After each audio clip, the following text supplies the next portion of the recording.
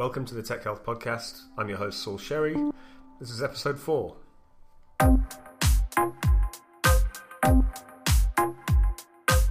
Going in for a diagnostic scan can be an anxiety-creating experience, regardless of age. But it can be especially worrying for children who don't know what to expect. They go into an MRI machine, they're asked to stay still, which is clearly an almost impossible task for certain children. So how can we approach this problem from the patient's point of view? Nuffield Health senior content producer Chris Brunner caught up with someone who's focused on doing exactly that at the Nuffield Health Manchester Diagnostic Suite last week. He sat down with Patrick LeBroux, Senior Business Development Manager at Philips Healthcare Experience Solutions, to talk through the ambient technology designed to take some of the anxiety out of an MRI or CT scan experience. So imagine you're a patient and you're almost called into this MR room. You hear this noise of the MR with the magnet. There is no control over the procedure. You might be diagnosed with a disease, so there's sort of lack of control over their own body. So what we want to do with ambient experience is give the patients back a sense of control. So with a simple touch on the button just outside the diagnostic space for MR, you see the whole MR room changing into that settings. So imagine the patient select a beach theme, then you will hear the beach sound, you will have the visuals of the beach, and the whole room will actually sort of light up like you're on the beach yourself. This technology has to have a very sort of special application in the MR because it is a tunnel that people need to go into and stay very still. Yeah. How do you visualize this when you're stuck inside such a space? That's one of our latest innovations, which is called the patient in-bore. What we've seen in Philips, that the highest level of stress of a patient is when the patient has been moved into the bore. And that might be 60 or 70 centimeters wide bore, and the door is being closed by the staff which is leaving the room. So all of a sudden you're all alone in this sort of dark tube of the MR. So with lots of research, we saw that was the highest stress level. So it was very important to comfort the patient while being scanned. So at the end we came up with a integrated monitor in the wall and a mirror over the top of the patient. So the patient is capable of looking outside the MR. It sounds pretty easy, just a mirror and a monitor, but we have done quite some research. We have had glasses for in the MR with video, but then you even sort of close down the environment even more. We have seen projection in the bore, but then actually we sort of ask patients to focus on the small space they're in.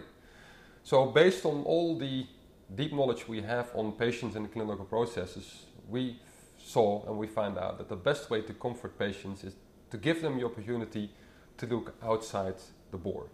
They don't have the feeling anymore that they're in the bore. If they just selected, well, as just we discussed with the beach theme, they can have a good look at the beach while being diagnosed at the same time. You've also focused on, obviously children unfortunately need these scans as well, and they can be some of the most anxious patients. We have over 40 themes in our library. So whether you're a man or a woman or a child or an adult, there's a theme for you to select. And especially for kids, there are some pediatric themes they can select. There is a cartoon crocodile walking in the woods, or there is the robot. There are a few pediatric themes, and also for that reason, those pediatric themes have breath hold. So we can teach children or support the children actually to hold their breath. I mean, it's way more easy to hold your breath together with the crocodile on the wall than do it by yourself in that CT. Ever used the crocodile yourself? No, I did use my different themes. One of my favorites is the dolphin theme, and I am claustrophobic, I have to admit. But when I experienced the in-bore myself, even then it took me a little while to calm down. But at the end, I was just completely obsessed and observing the dolphins under the sea level. So it helped me. And so helping people to get through these experiences is really important, because obviously without having the scans that they need, the people don't get the diagnosis that will help them get the treatment that will hopefully cure whatever disease it is that they might or may not have. So what has been the uptake of this kind of technology in industry and healthcare? We see an increased level on the awareness of patient experience. We are this year, by the way, celebrating our 10th years of ambient experience. So the first ideas were born slightly over 10 years ago, the first ideas. And what we see in the market is an increased interest in tailor-made designed hospitals, where ambient experience is a part of. This is a technology that finds a home very much within the diagnostic setting. Can you see this expanding further beyond just diagnostics, but perhaps also treatment rooms where patients are still awake or under local anesthetic, or perhaps even in the first room they walk into in the reception hall? Well, there it actually starts. Patients need to walk into a hospital and get the feeling that they will be cured in that hospital. So design starts actually from the door. You're not a patient when you walk into the hospital. Actually, you're already a patient at home. So, but as soon as you, as a patient, walk into the hospital, wayfinding should be easy.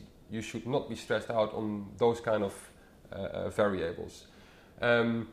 Research has proven that the waiting time is not so much an issue for patients, but the waiting comfort determines the waiting perception. So if you have a well-designed waiting area where patients are at ease, they don't mind waiting a bit longer. But if the waiting room is really badly designed, they will start complaining after a very short notice. It's been 10 years of ambient experience from Philips. Where to next? You've mentioned that the InBore experience and the mirror system that you use there is a relatively new concept, a new design. What could be the next step for ambient technology? What else could it be used for? It's very close to be launched. It's also on the patient InBore, where we are showing the scanning progress and breath hold support. So now we are using ambient technology to communicate to the patient, give him feedback of the process he's in. In an MR, you need to lie down still to make sure that the image is correct. But it's always good to know where you are in the progress. If I tell you to wait for the train, and I will not tell you it lasts for 5 minutes, those 5 minutes will take you a long time. If I keep you constantly updated on those 5 minutes, those 5 minutes will pass by. And it's the same with the scan. Also for the breath hold, if I ask you to hold your breath for 20 seconds, second 18, 19 and 20 might become a bit tough. If I tell you you're going to hold your breath for 20 seconds and you'll see where you are, then it will be easier to hold breath. So now we take the data out of the MR to feed back to the patient to show the progress of the scan. And I'm actually joined by Chris Brunner in the studio. Hey Chris, how you doing? I'm good, Saul. Fresh back from Manchester? Yeah, it was a lovely trip. Always is. Looking tanned? Thank you, yes. The sun is always shining in Manchester, didn't you know? It's not what I've heard.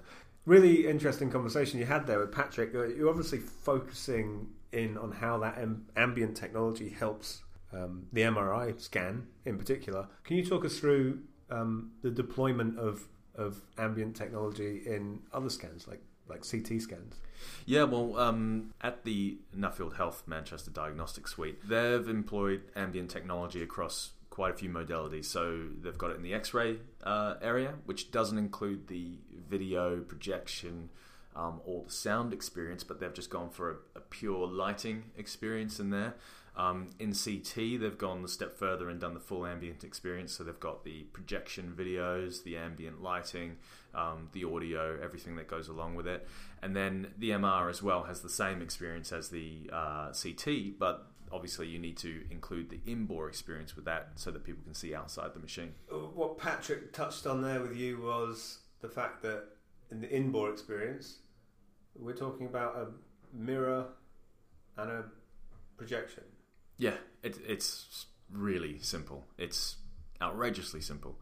But this is what 10 years of ambient technology has led to. It does sound very simple, but Philips has been working on this for a while. He mentioned they tried glasses on the patient. They tried projecting it inside the bore. They tried a whole number of things. And then in the end, it came down to something as simple as a mirror and projecting onto the back wall. Simply because the MR has a very closed-in space. The bore is quite small. Even now you have a wider bores to sort of relieve the claustrophobia in that regard, but people still have trouble with it. So the mirror simply sits over the patient's face. If they have to go in for a head scan or a chest scan, so they're going head first into the bore, the mirror just clips over the face, so it's sitting about 3 or 4 inches away. It's quite a wide mirror, and it's quite a deep mirror as well, and it's angled so that you see what's on the back wall, and it's projected the right way up and everything. So that helps take the patient outside of the machine. They no longer feel like they're in a closed-in space. So it boils down to a very simple psychological trick. We don't need the overly complex VR goggles. It's actually projecting from outside of the machine makes you feel like actually the outside of the machine isn't that far away, and it's maybe a less claustrophobic experience. Exactly. I mean, it's something that's right there in front of you, and it opens up the field of vision. As you mentioned, VR is often worn in a headset, which actually kind of closes off the spaces around you. Yet, when you add it in audio experience and other things, and even sometimes tactile experiences with VR, it helps people to really feel immersed in the space, because you can't do that. And MR is very difficult because it is a big magnet, essentially. You can't bring any other equipment into the bore. It'll just get pulled around by the magnet. So you have to try and bring it outside of the machine, and using those projectors have to be far away enough from the machine so that they don't get sucked in, essentially, by the magnet. So it's very, very simple, but it's pretty much the only way it could work in an MR as far as I can see, and as far as Philips have developed it. And focusing on solving the problem of claustrophobia, Patrick himself is claustrophobic. So what a great guy to have on the project. But what is his actual role? What's he doing in relation to the piece? Well, his title officially is Senior Business Development Manager, but he likes to call himself a patient centricity advocate. So he is very, very focused on the patient experience. Patient experience is really what he is all about. So he's there to remind the developers, the people who are rolling out this technology, that the patient is at the center of everything that they're doing. And without that role, I think that this technology would largely be futile, because that's exactly what it's designed to do. And to complete the picture, it takes me back to a conversation we had a couple of months ago on the podcast with Applied VR around, sure, you can have the lighting, you can have the display, you can even have it interactive, but you don't really nail an immersive product until you've got some level of sound design to take you on that journey. Indeed, yeah. I mean, because if you think about any experience that we have, if you eliminate one of the senses, and those key senses being sight and sound to us as well as touch, then it doesn't feel quite natural. You're still interrupted by the sounds of the environment that you're actually in, and that's really, really important in the MR machine, because it's it's a noisy and intimidatingly noisy machine. So you have to try and overcome that with other sound. Having that sound there allows an interactive element, especially when we're talking about kids, right? So as he explained it there, a large part of having an accurate MRI scan is holding your breath for a certain period. As a 9 or 10-year-old child, it would be much easier to follow along with a character you're familiar with telling you to hold your breath, or as they hold their breath, you hold your breath, kind of mimicry, rather than a disembodied voice from a clinician saying, okay, Timmy, hold your breath now, I'm going to count to 10. Yeah, I mean, they've employed the classic techniques of like the children's television industry, essentially trying to teach kids to do their ABCs and count to 10, etc. They follow a character that they can believe in, essentially. So the one he mentioned was a crocodile or an alligator, but they have all sorts of different animals they can choose from. Kids love animals, right? So they're far more of a friendly face, I guess, for a child to listen to than perhaps someone who's wearing a lab coat and showing them around the machine. As nice as those people are, as lovely as radiographers are, it might just be a little bit better coming from a crocodile. And you could even see it going one step further with some kind of brand hookup with, I'm going in for my MRI scan today. Do I want the Aquanauts or the Paw Patrol interaction? Yeah, I mean, the possibilities are endless, really, and you can see that being a massive step forward for that kind of technology. I don't know how the licenses and things for that would work, but in terms of getting kids through, I mean, there are kids who have terrible conditions who need to go into these scans on a fairly regular basis. So anything that can be done to improve the experience, I think, is what Patrick and his team are working towards. Absolutely. We'll come back to reducing the anxiety for kids in these situations in a minute, but an anxiety that I imagine parents would have sending their kids into an MRI scan is concern around radiation. Now, there is no real radiation concern with an MRI scan, but with a few of these diagnostic scans there are. And to help educate and allay some fears around that, you've been working on this. A return transatlantic flight exposes you to around 5 times the radiation of a chest X-ray. A mammogram produces more, about 0.6 millisieverts or 12 flights across the Atlantic. A CT scan is higher still at around 7 millisieverts, about the same as 1 year in sun-soaked rocky Cornwall. But even this amount... Yeah, so myself and members of the content team here at Nuffield Health collaborated with the Radiological Protection Centre at St George's Hospital in London and our own diagnostic imaging team here at Nuffield Health, and created this animation, which is a little bit of fun, really, and just trying to take the edge off concerns around radiation, because when you start to compare those doses to everyday and not so everyday things, it starts to put it in perspective for you. Absolutely, and it is a really accessible 90-second piece that I would encourage anyone who's concerned about radiation. So speaking of keeping children calm ahead of, in this case, diagnostic procedures, but across the medical board, you brought to my attention an article on Health Tech Insider, which focuses on a study comparing iPads with sedatives ahead of kids getting anesthesia. Yeah, anesthesia. Yeah, anesthesia. Yeah, anesthetic. I'll just cut out when I question myself Yeah, so this study was carried out by Lyon University in France, and what they did was compare basically, kids either receiving a sedative prior to the anesthesia or being given an iPad that included some age-appropriate software on it, a video or a game. And what they found was that it actually is equally as effective as the sedatives. So the sedatives designed to help lower those anxiety levels prior to facing up to the anesthetic procedure and administering that, which can be fairly intimidating for a child or anyone. It's quite fascinating that something as simple as that could help children actually avoid further drug administration. Going back, I've already mentioned this once today, the podcast we made, which featured applied VR, obviously that was taking virtual reality and trying to fill in a place where opiates are currently performing a role. There's obviously addiction issues around opiates, certainly in the States. I'm not so sure that there's an addiction worry with sedatives with 4 to 10 year olds, although maybe if their parents like the effect, there's a potential for the parents to get hooked on giving their kids sedatives. But obviously you want to reduce the amount of stuff you're pumping into these kids anyway.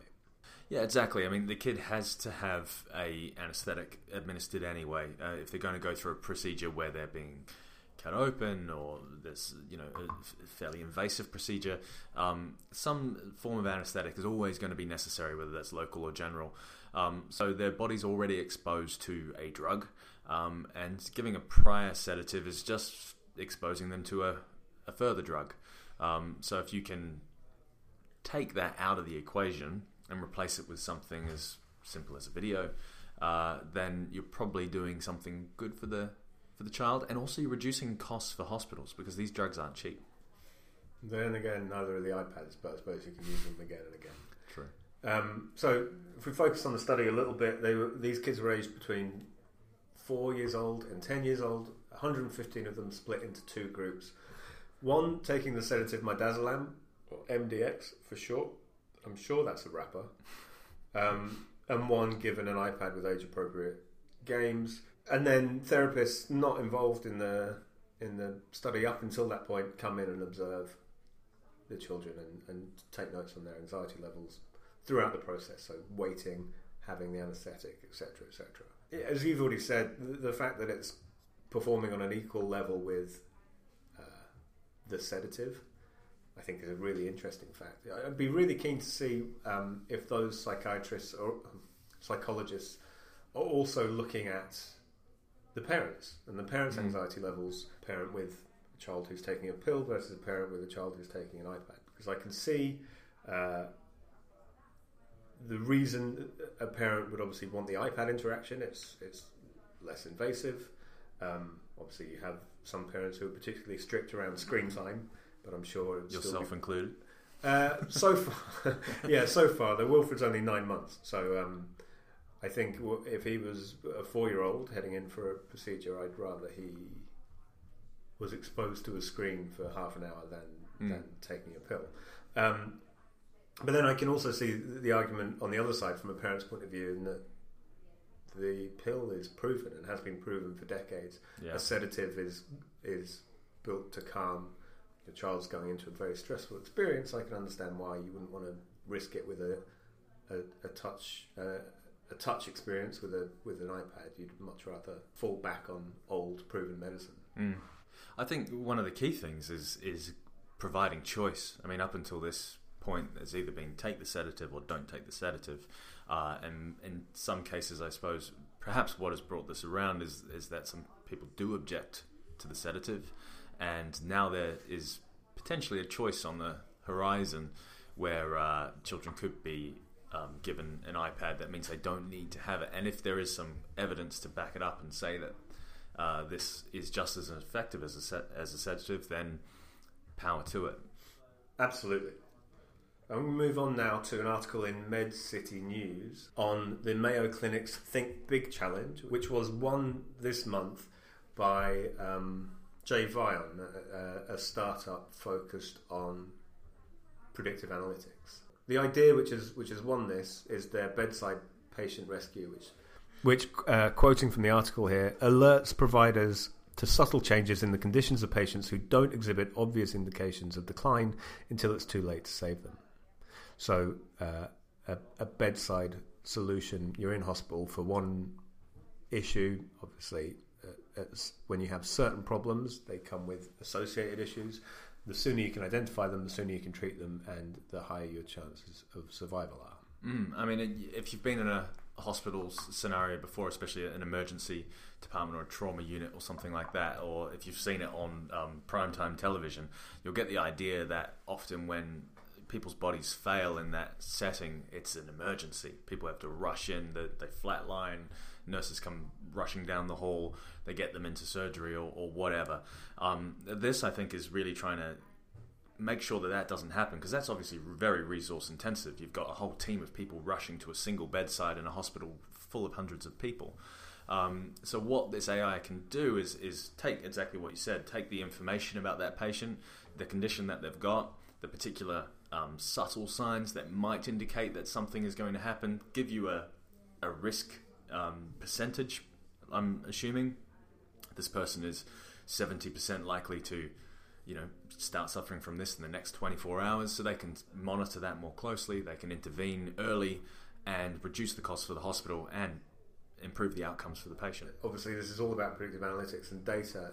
Nostalgic fun fact is that the company includes people who worked on Excite, one of the first search engines for the internet. That takes me back to late 90s, sitting in an internet cafe in Brisbane on a dial-up connection, waiting about 5 minutes to find out results from the NBA, the New York Knicks, and how they'd got on. But yeah, that's obviously a long-standing pedigree in sorting and working with data. Looks good. Obviously, with that predictive database, we're probably talking about anonymized data sets, but it still pushes the conversation into the space of healthcare data, personal healthcare data, and where we're going. All over the news this week are the Fancy Bears hacking stories exposing athletes. Well, exposing is probably a bit strong, because we're still... it's an interesting debate. So these are therapeutic use exemptions, TUEs, for athletes who are maybe not doing anything wrong, but it's shining a light on the fact that there's something in there that's been an exception. And so part of this debate, I think, is that is actually a human being's personal medical record. So it's been hacked, so this isn't above board anyway, but the way we're talking about it is kind of like it's fair game. It's not. It's a personal medical record, and it might not mean anything about performance enhancement. It might just be, we're finding out exemptions that people went through, which are for personal reasons largely. But also it calls into question safety and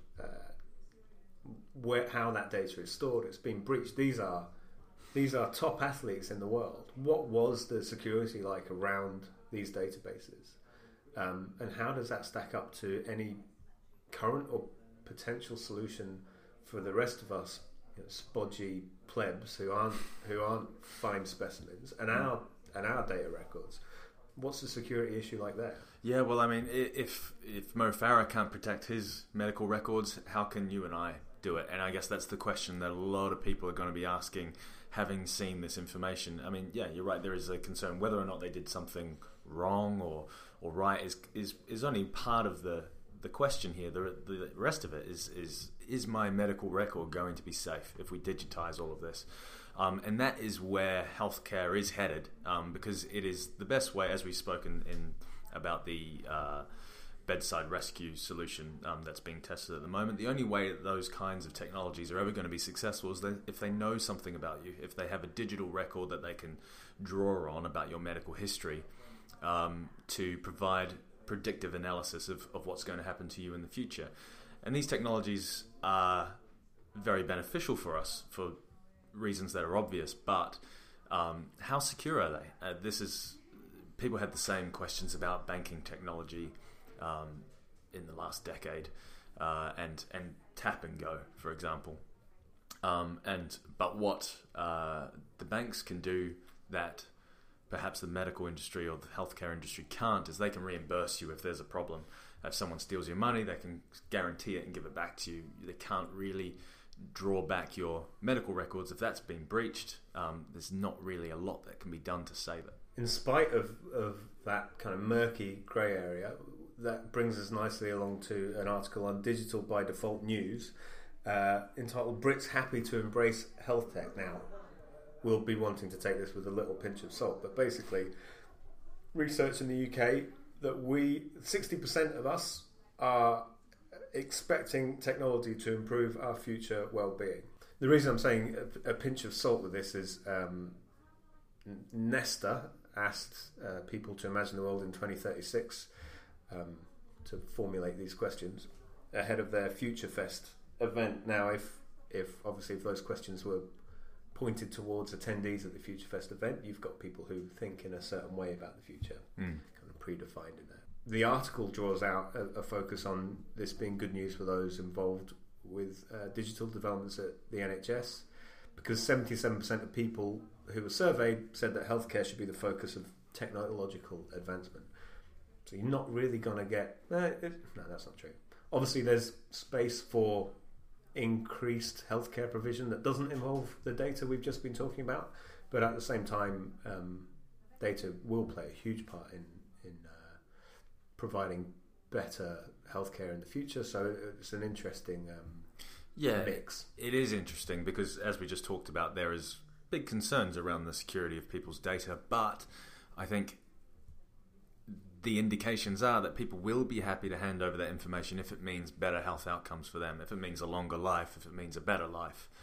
But securing that information is going to be the biggest challenge for healthcare in the next 20 years. You're right that the audience is probably a future-focused audience, but it's something that we really need to start talking about because, well, and it's actually something that's been... Medical records are something new for us, perhaps, but we've been handing over our data ever since Google came out. We tell Google where we are every day. We tell it what we like, what we don't like, and Facebook and everything else. So we've been doing this for a long time, whether we are really aware of it or not. And the fact is, without giving Google or Facebook that information, our experience would be not quite what it is. We get good suggestions, we get to where we're going because of the data we've handed over. I remember a few years ago a search engine partnering with a medical institution in the States looking at their search terms around certain prescribed drugs. So they were able to look at people who were searching for drug interactions. So if they've been prescribed two things and they're suffering from a symptom because of it, or they think it's because of it, they'll go to search to answer that question or to find a result on that question. Meanwhile, the drugs are still in testing, so they're going through just massive numbers of potential tests. How does this drug interact with that drug? How does this drug interact with that drug? Months and months, years and years of research. In a couple of months, this search data was able to indicate a potential issue. So that's obviously fully anonymized. That's just taking someone's, I'm searching for this, collecting together a substantial number of those searches indicates that there's a potential problem there. It'd be interesting to drill into the opinions in this survey of people who see that as a potential solution versus, okay, I'm hooked up, it's my wearable, it's my hospital record, it's being plugged in, and how positive people feel about that. But it feels like this is a subset of the UK population who would embrace that kind of technology anyway. Well, that's it for the Tech Health Podcast this month. Thanks very much to Chris Bronner from Nuffield Health and Patrick LaRue from Philips. We'll be back next month with more tech health discussions. If you like what you've heard, please subscribe or give us a rating or recommend us to your friends. If you've got ideas, keep them to yourself. If there's things you'd like us to talk about. Yeah. If there's any topics you'd like us to discuss on the Tech Health Podcast, please hit us up on our Twitter. It's at Nuffield Health. So that's our Twitter. Yes. Yeah. You can find the radiation, animation, and many more explainers around your health at nuffieldhealth.com. Thanks again for listening. I've been your host, Saul Sherry.